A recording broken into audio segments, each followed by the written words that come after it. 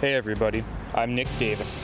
Welcome to Simply Not Easy, the podcast about simple action steps to improve the journey of your life as I work to improve the journey of my own.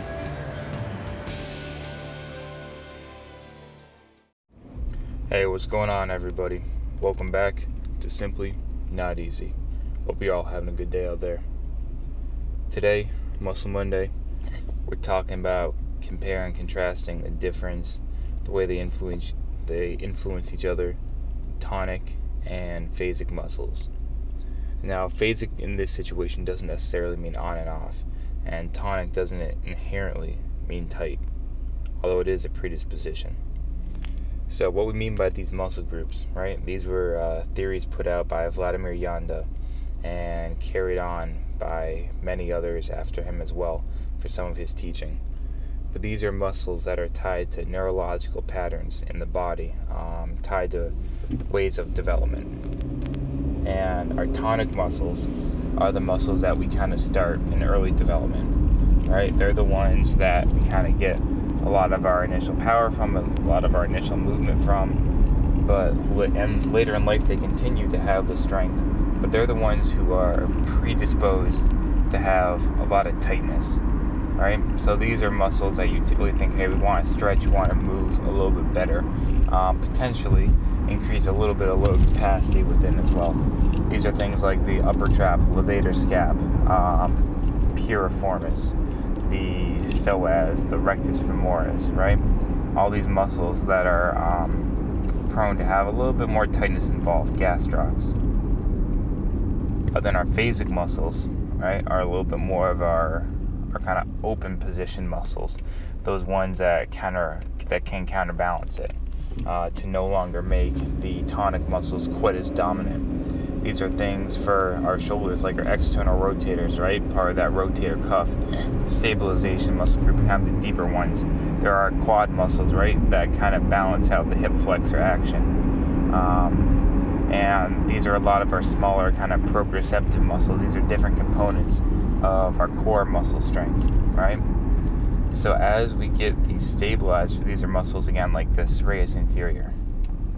As we get these, right, it's just important that as we age, as we move throughout life, that our movement patterns do not neglect these, right?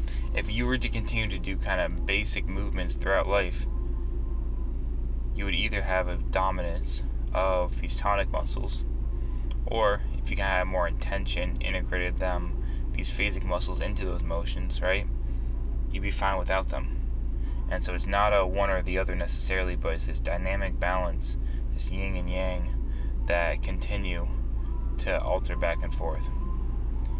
So be a little bit more aware of those stabilizers, those muscles that bring you into those open positions, the rotator cuff, the serratus, the glutes, right? Things that you kind of do anyway, where you're like, hey, these need to get stronger, right? They might take more intention to maintain the strength that they have and the strength that they need. Cool. You're going to kind of treat those how you would anyway. The muscles that are predisposed to some tightness, to potentially over-dominance, right? It's not necessarily that they're bad, right? It's just that you don't have enough of this phasic muscle activation, for example, in the rotator cuff or serratus. So our tonic muscles say, hey, I still got to move, right? Let me move. And so those are like your upper trap, right? And if you can't move through the range, well, then you're in big trouble. And that's kind of why we got to balance these out. So for many of us, right, this might not necessarily change the way we treat, but just understand that these are larger patterns that happen throughout the body that we can understand. And hopefully, right, this can get us into some more, once the patient's ready, get them into more kind of functional movement patterns. Maybe we incorporate some of Janda's DNS kind of stuff that's been shown to be pretty beneficial for the right reasons, for the right movement patterns, and kind of down-regulating a little bit these tonic muscles and up-regulating the phasic to provide an appropriate balance for the body. Alright, y'all.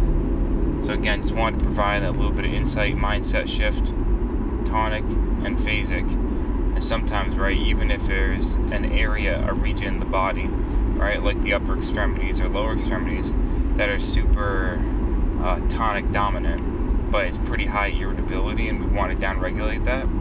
Potentially, right, there's some evidence out there for upregulating the phasic muscle group of the opposite, whether it's the upper extremity or lower. So if I've got a ton of lower extremity kind of tonic activation, right, maybe I can activate my phasic muscles of the upper extremity, and because these work in neurological balance with each other in theory, I should be able to kind of have a better outcome to still down-regulate a little bit of those tonic muscles.